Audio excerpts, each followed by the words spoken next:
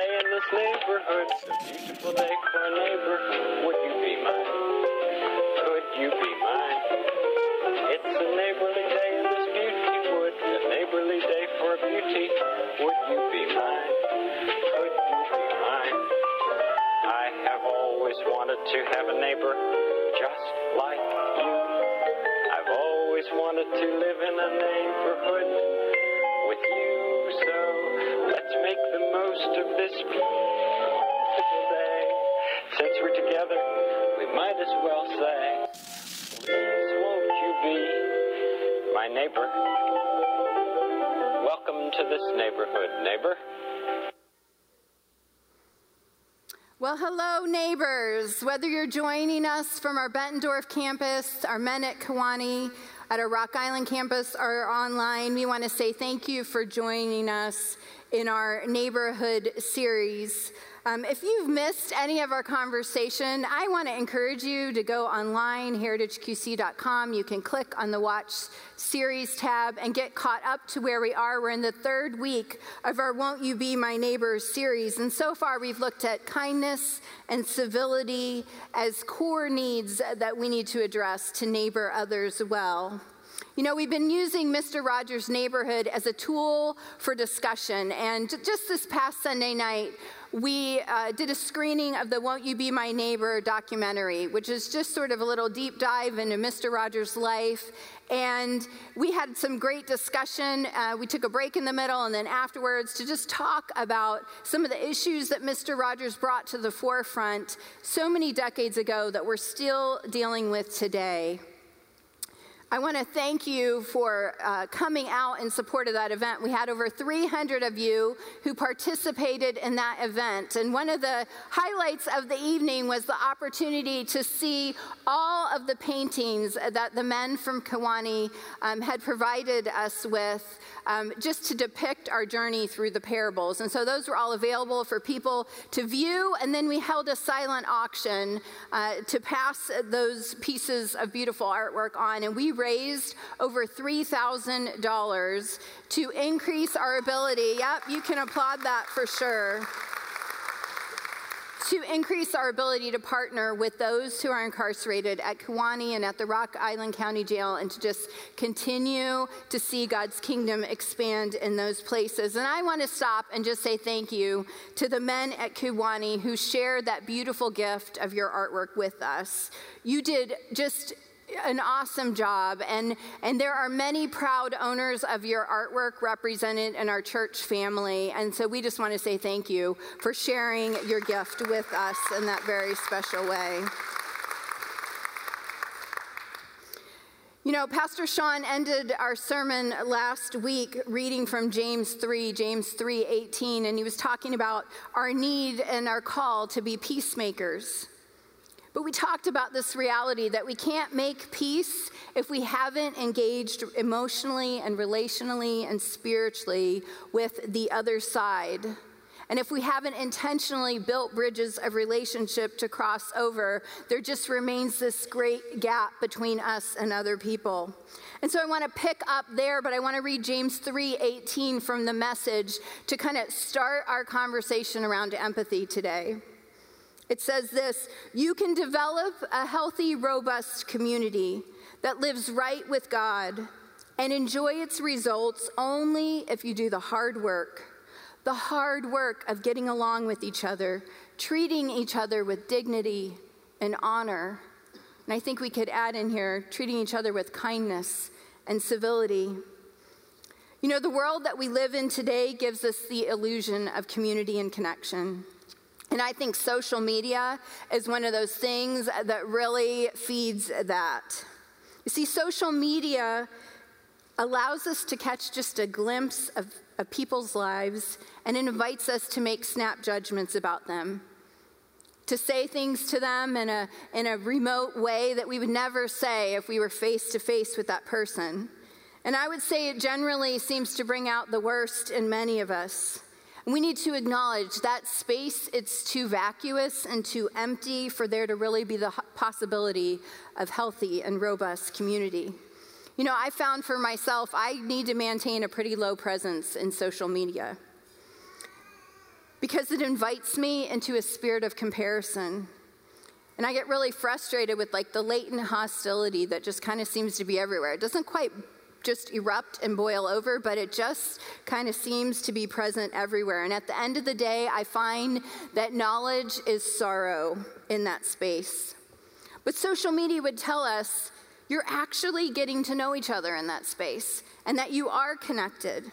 But James reminds us community always takes hard work to get along, to provide space for connection and safety and love, to truly experience community. And so I want to invite all of us as we engage in this conversation around empathy to commit to being a part of building healthy and flourishing and robust community. So as we look at empathy, we're going to first define it, and we're going to look at how we engage with it in healthy and life-giving ways. But because everything contains its opposite, it's one of the mysteries of life, I want to go back and I want to look at the behaviors that we've already talked about. And so here's what I'm looking for. When we look at kindness, part of the reason that we understand kindness to be what it is because its opposite exists. If the opposite of kindness didn't exist, the behavior would just be a normative thing that we all experienced, right? Are we tracking? So the opposite of kindness, we know kindness because meanness exists. And so we can recognize kindness because of meanness. All right, let's do this with civility. We recognize civility because rudeness and incivility exists. Let's do the same thing with love. We recognize love because what exists? Yeah, so I'm hearing a lot of the word hate. And it does seem like that would be an opposite, and it certainly stands in contradiction to love. But Elie Wiesel, a Holocaust survivor, said this about love. He said, "I have found that the opposite of love is not hate, it's apathy." Because actually, hate still provides a connection with the person. Hate is still emotion that you're exerting towards someone. Apathy says, I see you, I see what's happening with you, I could be connected to it, but I want you to know that I choose not to care. Apathy, indifference, really maybe more the stronger opposite of love than hate. Antipathy takes this a step further, or ignorance, and says, I don't know, and I don't care. And it's actually a posture that people have to protect and people work to maintain. And so what's the antidote to apathy? The antidote to apathy is empathy. But there's a challenge that comes with engaging with empathy because it's a road, it's a journey to get there. So I think it's important for us to say, what are we talking about when we talk about empathy? Now, a lot of times people take sympathy and empathy and kind of use them as synonyms for each other and say that they're the same thing. And I want us to differentiate a little bit for our conversation today. You can follow along with your note guide, and I encourage you to do that. That's going to be a helpful tool for our conversation today. So when we talk about sympathy, what are we talking about? Sympathy says, I understand what is happening to you. So there's a connection, there's an acknowledgement of what is happening with another person, but it stops short. Empathy says, I understand what's happening to you and I feel what is happening to you. I am choosing to identify with what is happening to you. And so you can feel what a person is feeling. You can suffer in the way that they're suffering. Empathy is what restores the full humanity of each individual person. So what's the purpose of empathy? It's to genuinely love the Lord our God with all of us, including our feelings. To love our neighbor as we love ourselves. You know, each week we pause in this space of talking about ourselves. And we've stopped and we said, you know what? It's okay to be, and we should be kind to ourselves. Because it's out of the overflow of what's going on inside of us that we're able to engage with other people in healthy, life-giving ways. We've said we need to be civil with ourselves. Some of us have such a negative tape playing in our head. It is a beat down all the time. And so we've said, be civil with yourself, be life-giving, be hopeful, be encouraging with yourself. And here's the encouragement where it comes to empathy. Feel your feelings for yourself. You see, a lot of times we get afraid of our feelings and we don't know what to do with our feelings. And so we choose to interact with our feelings in different ways that aren't about feeling the feelings and being empathetic with ourselves. And so we self-medicate and we do a bunch of exercise. We get really busy. We're workaholics so that we can do all this stuff so we don't have to be present to feel our feelings. But here's what I know to be true. You can't heal what you can't feel. And so you can't be healed inside of yourself if you don't process the feelings that are happening inside of you. And you can't be an agent of healing and reconciliation for other people if you can't feel and connect to what they're feeling or what they're suffering. John Steinbeck said this about empathy. It means very little to know that 1 million Chinese people are starving unless you know one Chinese person who is starving. It points to we've got to have a relational connection. Sometimes we look at these issues or these spaces of suffering and need, and it just feels overwhelming because it's this whole big thing. And I would submit that the best way to interact with that is to make it about one person and connect to one person who's affected by that suffering. And be open to connect in an empathetic way. Now let's talk about compassion. Compassion is the healthy movement that comes out of empathy. Compassion's the willingness to relieve the suffering of another person. It mobilizes sympathy and empathy into action. And now we're going to get to the fill-ins in your note guide. This is how I think about this. Sympathy is what's going on with your head. It's when you take in information or you interact with a person and you start to understand and connect to in your mind what is happening. Empathy takes this into the heart.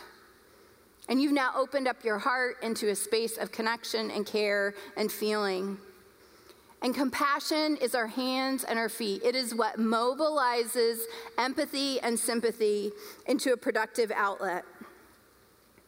Jesus modeled this for us over and over and over again, but I love the account of him in Mark chapter 1, verses 40 and 41. Jesus is all over the countryside. He's in Galilee, and so he's healing people, and he's teaching and preaching, and there's quite a crowd that's following him everywhere he's going. The disciples are there, his band of followers, and Jesus encounters a man with leprosy in verse 40. A man with leprosy came, and he knelt in front of Jesus, begging to be healed. If you are willing, Jesus, you can heal me and you can make me clean, he said. Moved with compassion, Jesus reached out and he touched him. I am willing, he said, be healed. This is such a beautiful story. I think to take it all in, you've got to understand what was happening in the space. You see, lepers at that time were the pariahs of the day. There was a lot of fear around leprosy. It was a visible disease. People who had leprosy were grossly disfigured, and they didn't understand where it came from. Many religions considered it a curse from God, and that it was really an outward manifestation of sin or a curse on yourself. And so the other thing they knew about leprosy was it seemed like that it spread as that person came in contact with other people. And so you might have a whole family unit that was affected by leprosy. And so what people did is they shunned lepers and they isolated them and they moved them outside of community, and they were not allowed to be in connection in their family, in their village, in their tribe, whatever their natural connections would have been. And so think about that. This leper has probably lived outside of town, away from people for I don't know how long. And he fights through the crowd, and can you imagine what people were saying? They're probably hissing at him and saying, "What are you doing here?" And the disciples, they were all about protecting Jesus. So I have no idea how this leper got all the way up to Jesus to get close enough to have a conversation with him. But a way was made. This leper courageously presented himself to Jesus in front of all these people. He said, Jesus, I believe that you can heal me and you can make me a clean person again. And then it says this, moved with compassion. The word for this is in the Greek, it's one word. And the word means that Jesus felt it all the way down in his gut, that he had to do something. The gut was like the heart, the soul, the very essence of a person. And so this word is used to say Jesus, moved with compassion, felt that he had to do something. And what did Jesus do? Jesus could have just said, be healed. Jesus did not even have to be present to heal that man. But what does Jesus do? He moves towards that man and he touches him. He touches him. He dignifies him with a touch. And he says, be healed.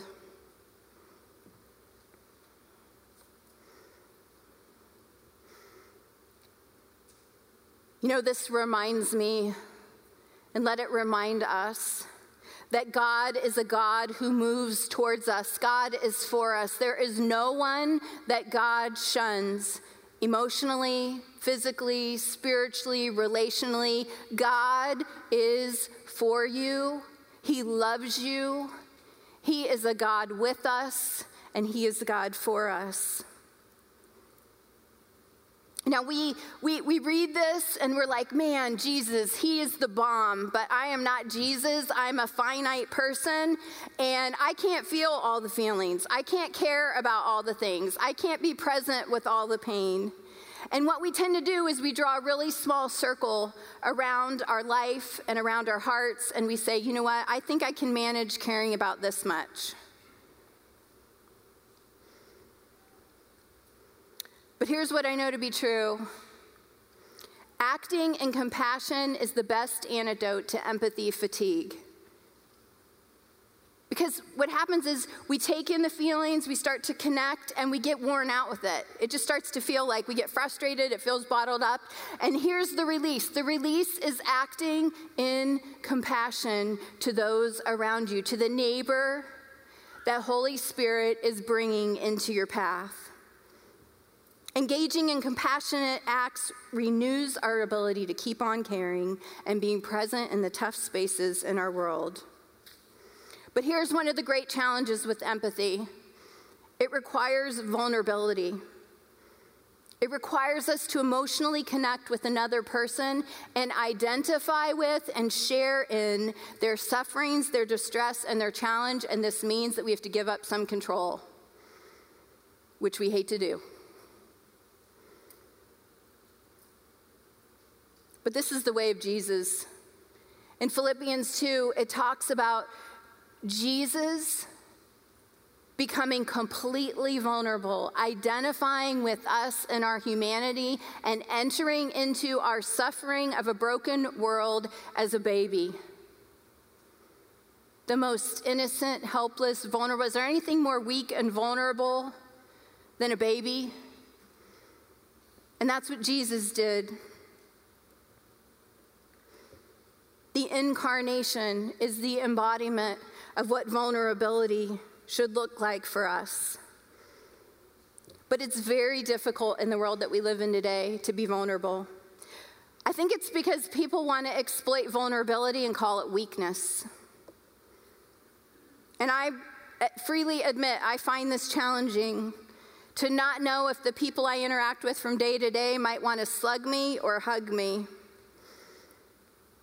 Part of this is just our world becoming increasingly uncivil and unkind. And so our reaction to that is we want to take a step back and we want to insulate ourselves from the possibility of being wounded. And yet Jesus says, nope, it's not back. We need to press in. We need to move forward. Jesus invites us to be moved with compassion into kindness and civility and connection with our neighbors. But my friends, We have a choice in how we respond. Brené Brown says this about that choice. She says, integrity is choosing courage over comfort. It's choosing what is right over what is fun, fast, or easy, and choosing to practice our values rather than simply just professing them. My brothers and sisters, if we're going to be good neighbors, it's going to require us to practice our values in uncomfortable ways. We should think about empathy and compassion as muscles, that when we don't use them, they atrophy and they get really weak. And the way that we exercise our empathy and compassion muscles is we deliberately choose to be in situations that are uncomfortable, that aren't easy, that are beyond what we can bring into the situation, because it's then that much is made of Jesus. I had the opportunity in April. I was invited to travel to the border of the United States and Mexico, down to El Paso, Texas, and Juarez, Mexico. And I was with a group of faith leaders, and we were invited to interact with government agencies on both sides of the border, with social service agencies on both sides of the border, to serve in shelters on both sides.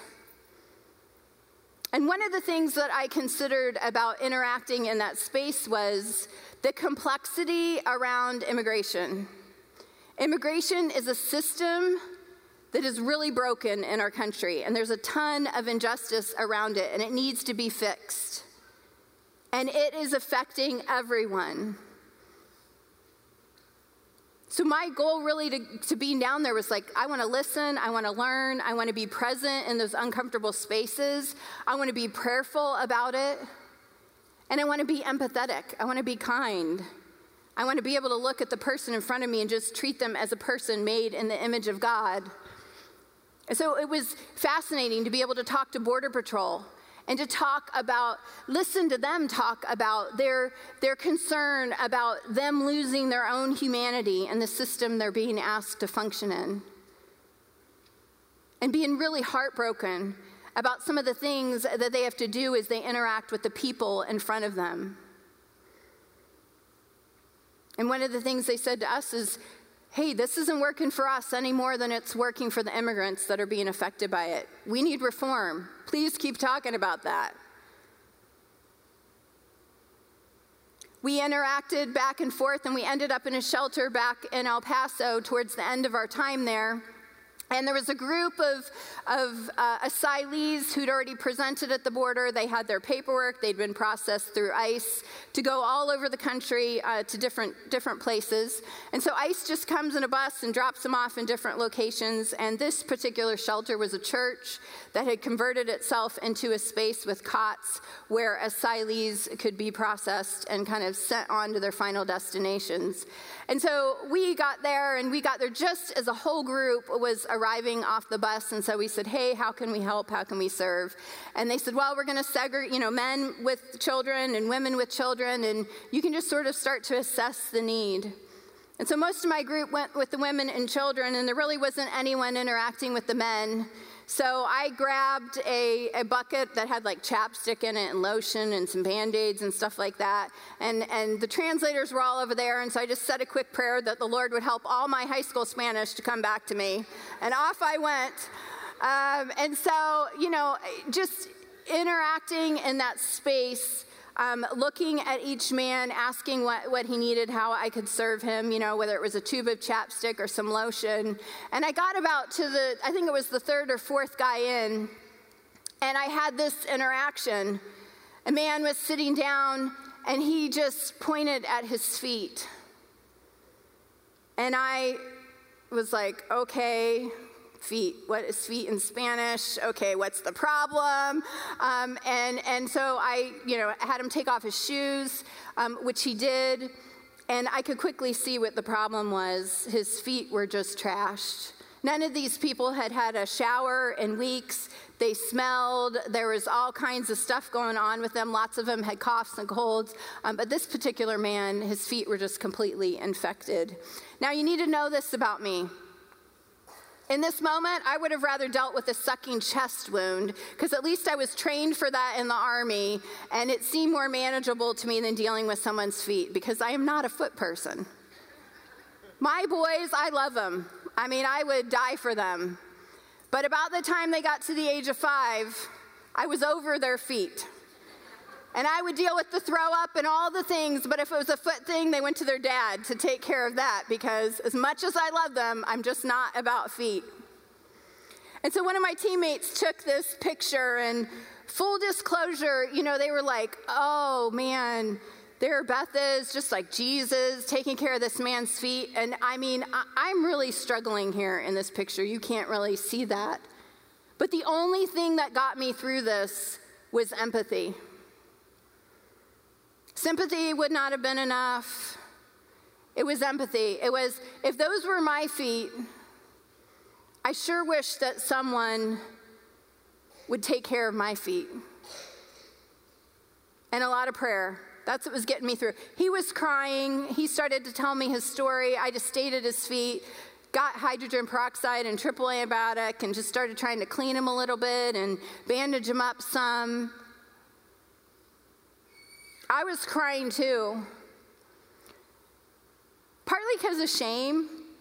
I felt really badly that my reaction was to inwardly sort of recoil because it was about feet.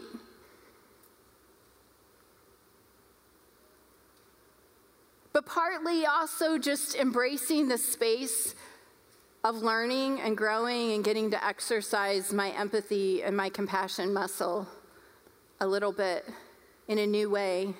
In a new space. You see, immigration can be this complex, big issue, but at the end of the day, immigrants are people who are made in the image of God. I think a lot of times what keeps us from stepping into those spaces of uncomfortability is fear. And I just want to remind us, my brothers and sisters, that fear is not from the Lord. Perfect love casts out all fear. And so when we give in to fear, it is making Jesus and Holy Spirit in us really small. One of the questions that Jesus was asked over and over again in his ministry was, who is my neighbor? Jesus, can you tell me again who my neighbor is? People wanted to make sure they got it right. And they also wanted to know, Jesus, can my enemy also be my neighbor? And according to Jesus' definition, the answer is a resounding yes. You see, neighbor is anyone with whom we live or chance to meet. Why? Because all people are made in the image of the Godhead. In our first conversation in this series, we talked about kindness, and we looked at the story of the Good Samaritan. The Good Samaritan could have given himself a pass on stopping to help the injured man on the road. Why? Because by social custom and the rule of day, that man was an enemy. Because Samaritans and Jews were ethnic and cultural enemies. And yet, the word that is used to describe what the Good Samaritan did is the exact same word that we just read about when Jesus was moved with compassion. That's the same word that the Good Samaritan, the same word is used to describe what he did as he moved toward his enemy and gave care. And so we have to remind ourselves that we can't give ourselves a pass on neighboring. Just because we can justify a gap that exists between us and someone else, whether that be by social stigma or prejudice or our own comfort. We can't say things like, they aren't from the United States. They used to be in prison. They live in a bad neighborhood. They don't know English. They worship a different God. They're a Democrat. They're a Republican. Cuts both ways. We can't give ourselves a pass. Why? Because the red letter words of Jesus found in Luke chapter 6, verses 27 to 36 are our challenge today to dig into. Jesus said this, "But to you who are willing to listen, I say, love your enemies, do good to those who hate you, Bless those who curse you. Pray for those who hurt you. If someone slaps you on your cheek, offer the other cheek also. If someone demands your coat, offer your shirt. Give to anyone who asks, and when things are taken away from you, don't even try to get them back. Do unto others as you would have them do unto you. We know this to be the golden rule. But this, my friends, is the baseline of the invitation. This is the beginning. Because the gospel takes this a step further. Jesus goes on to say, if you love only those who love you, why should you get credit for that? Even sinners love those who love them. And if you do good only to those who do good to you, why should you get credit? Even sinners do that much. And if you lend money only to those who can repay you, why should you get credit? Even sinners will lend to other sinners for a full return. Jesus said, love your enemies, do good to them, lend to them without expecting to be repaid. Then your reward from heaven will be very great, and you will truly be acting as children of the Most High God. For he is kind to those who are unthankful and wicked. You, my brothers and sisters, we must be compassionate, just as your loving Father is compassionate. I read those words and I'm like, ouch, wow, that's a lot, Jesus.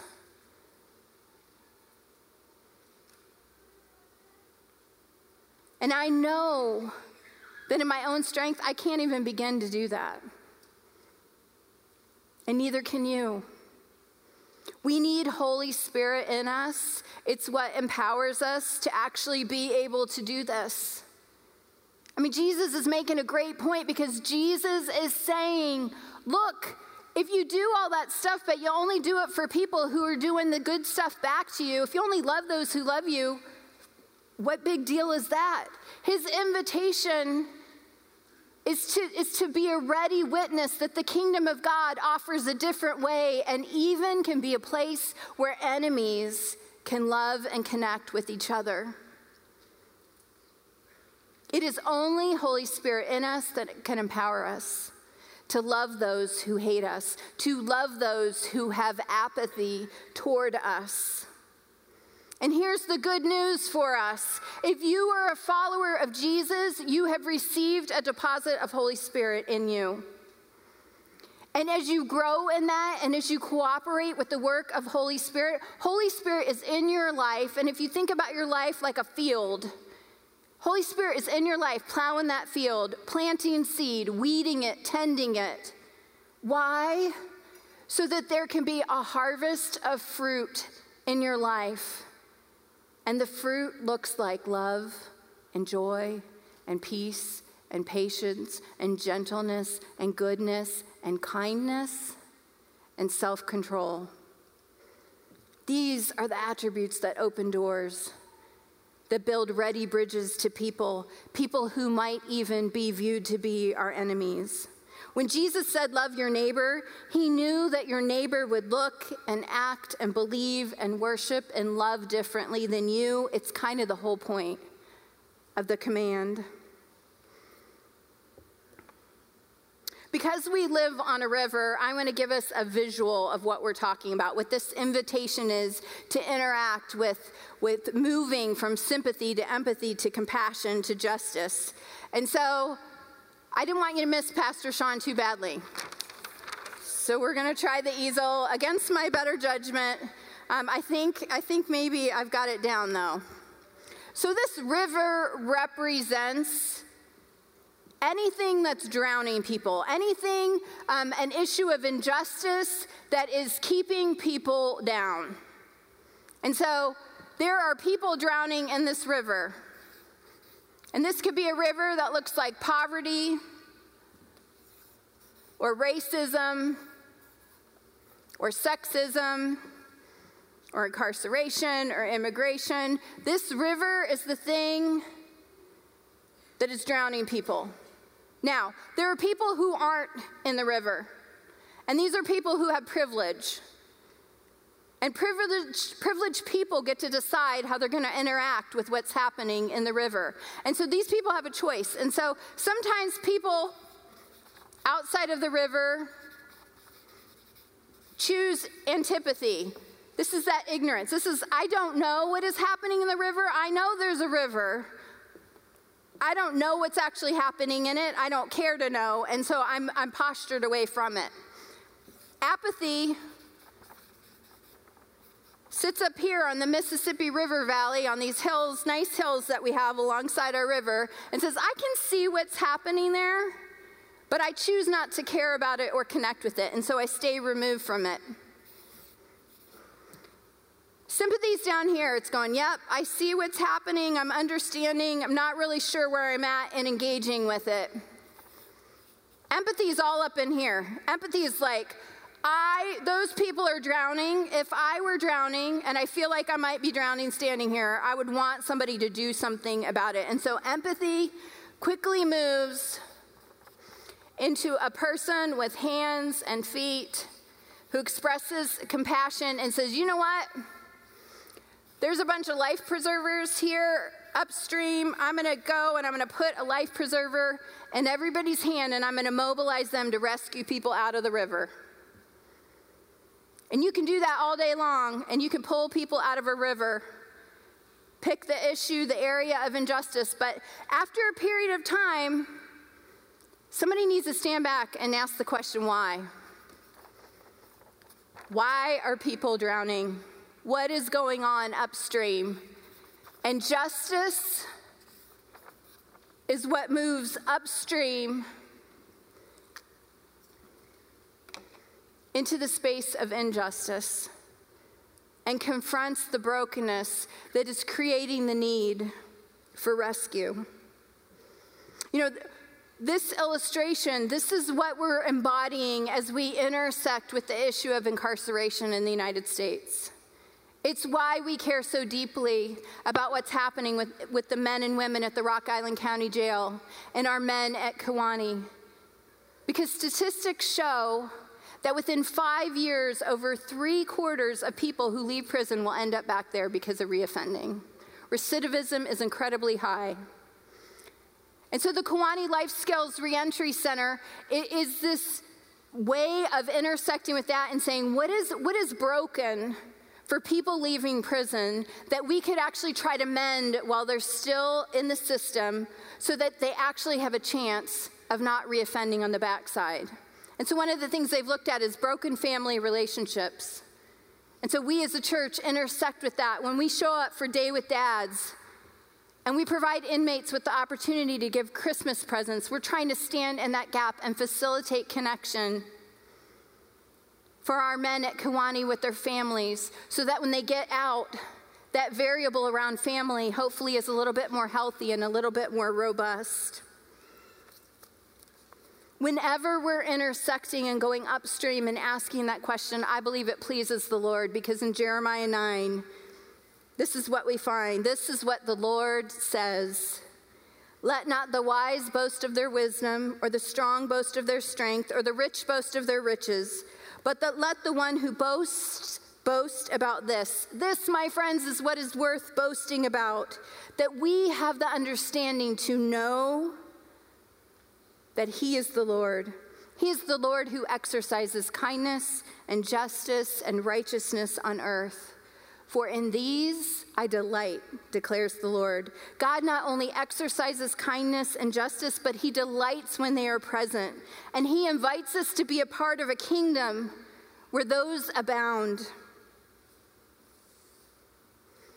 You know, sometimes we might feel like our religion, our way of viewing God, competes with that. Barbara Brown Taylor said this about religion. And I want to be clear that when we're talking about religion, man, theologians and philosophers and people way smarter than me have debated what they're really talking about when you talk about religion. But here's my best crack at a definition. Religion is man's attempt to build a system to connect with God or a God. And this is her invitation. The only clear line I draw these days is this: when my religion tries to come between me and my neighbor, I will choose my neighbor. Jesus never commanded me to love my religion. And so here's our question for us to chew on in light of that.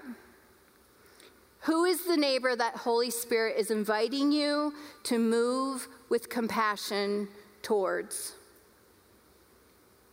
You see, our religion, it's man-made. A lot of the things that we hold on to. What's pure about religion is this command from Jesus: love the Lord your God with all your heart and with all your soul and with all your mind and with all your strength, and love your neighbor as yourself.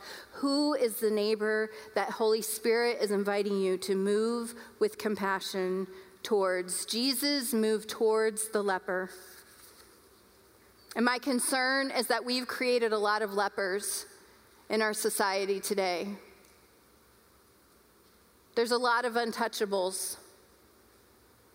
And so I want to read this invitation over us to consider who our neighbor might be in a little bit different way.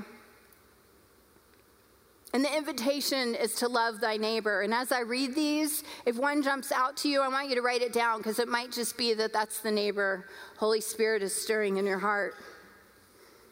Love thy neighbor, thy homeless neighbor, thy Muslim neighbor, thy black neighbor, thy gay neighbor, thy white neighbor, thy Jewish neighbor, thy immigrant neighbor, thy Christian neighbor, thy racist neighbor, thy brown neighbor, thy incarcerated neighbor, thy atheist neighbor, thy addicted neighbor, ...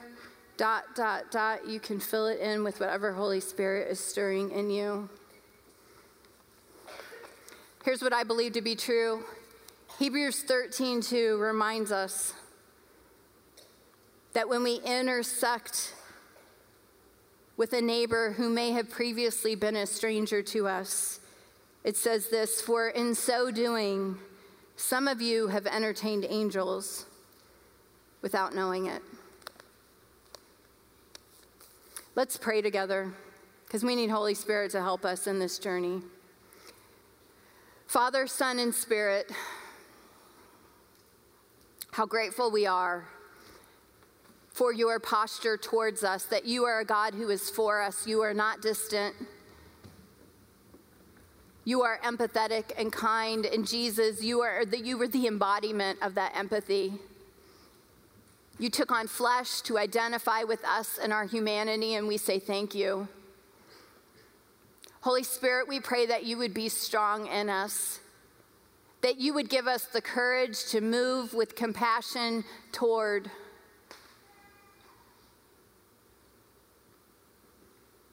We pray that you would grow our muscles of empathy and compassion, not so that we can say how strong we are, but so that we can say, you are strong in us, so that much can be made of you, Jesus. I pray that you would do this work in us as individuals, but collectively as a church. May we be known as a church that embodies empathy and kindness and civility and compassion and hospitality. We love you. Thank you so much for loving us so well. We pray this in Jesus' name. Amen.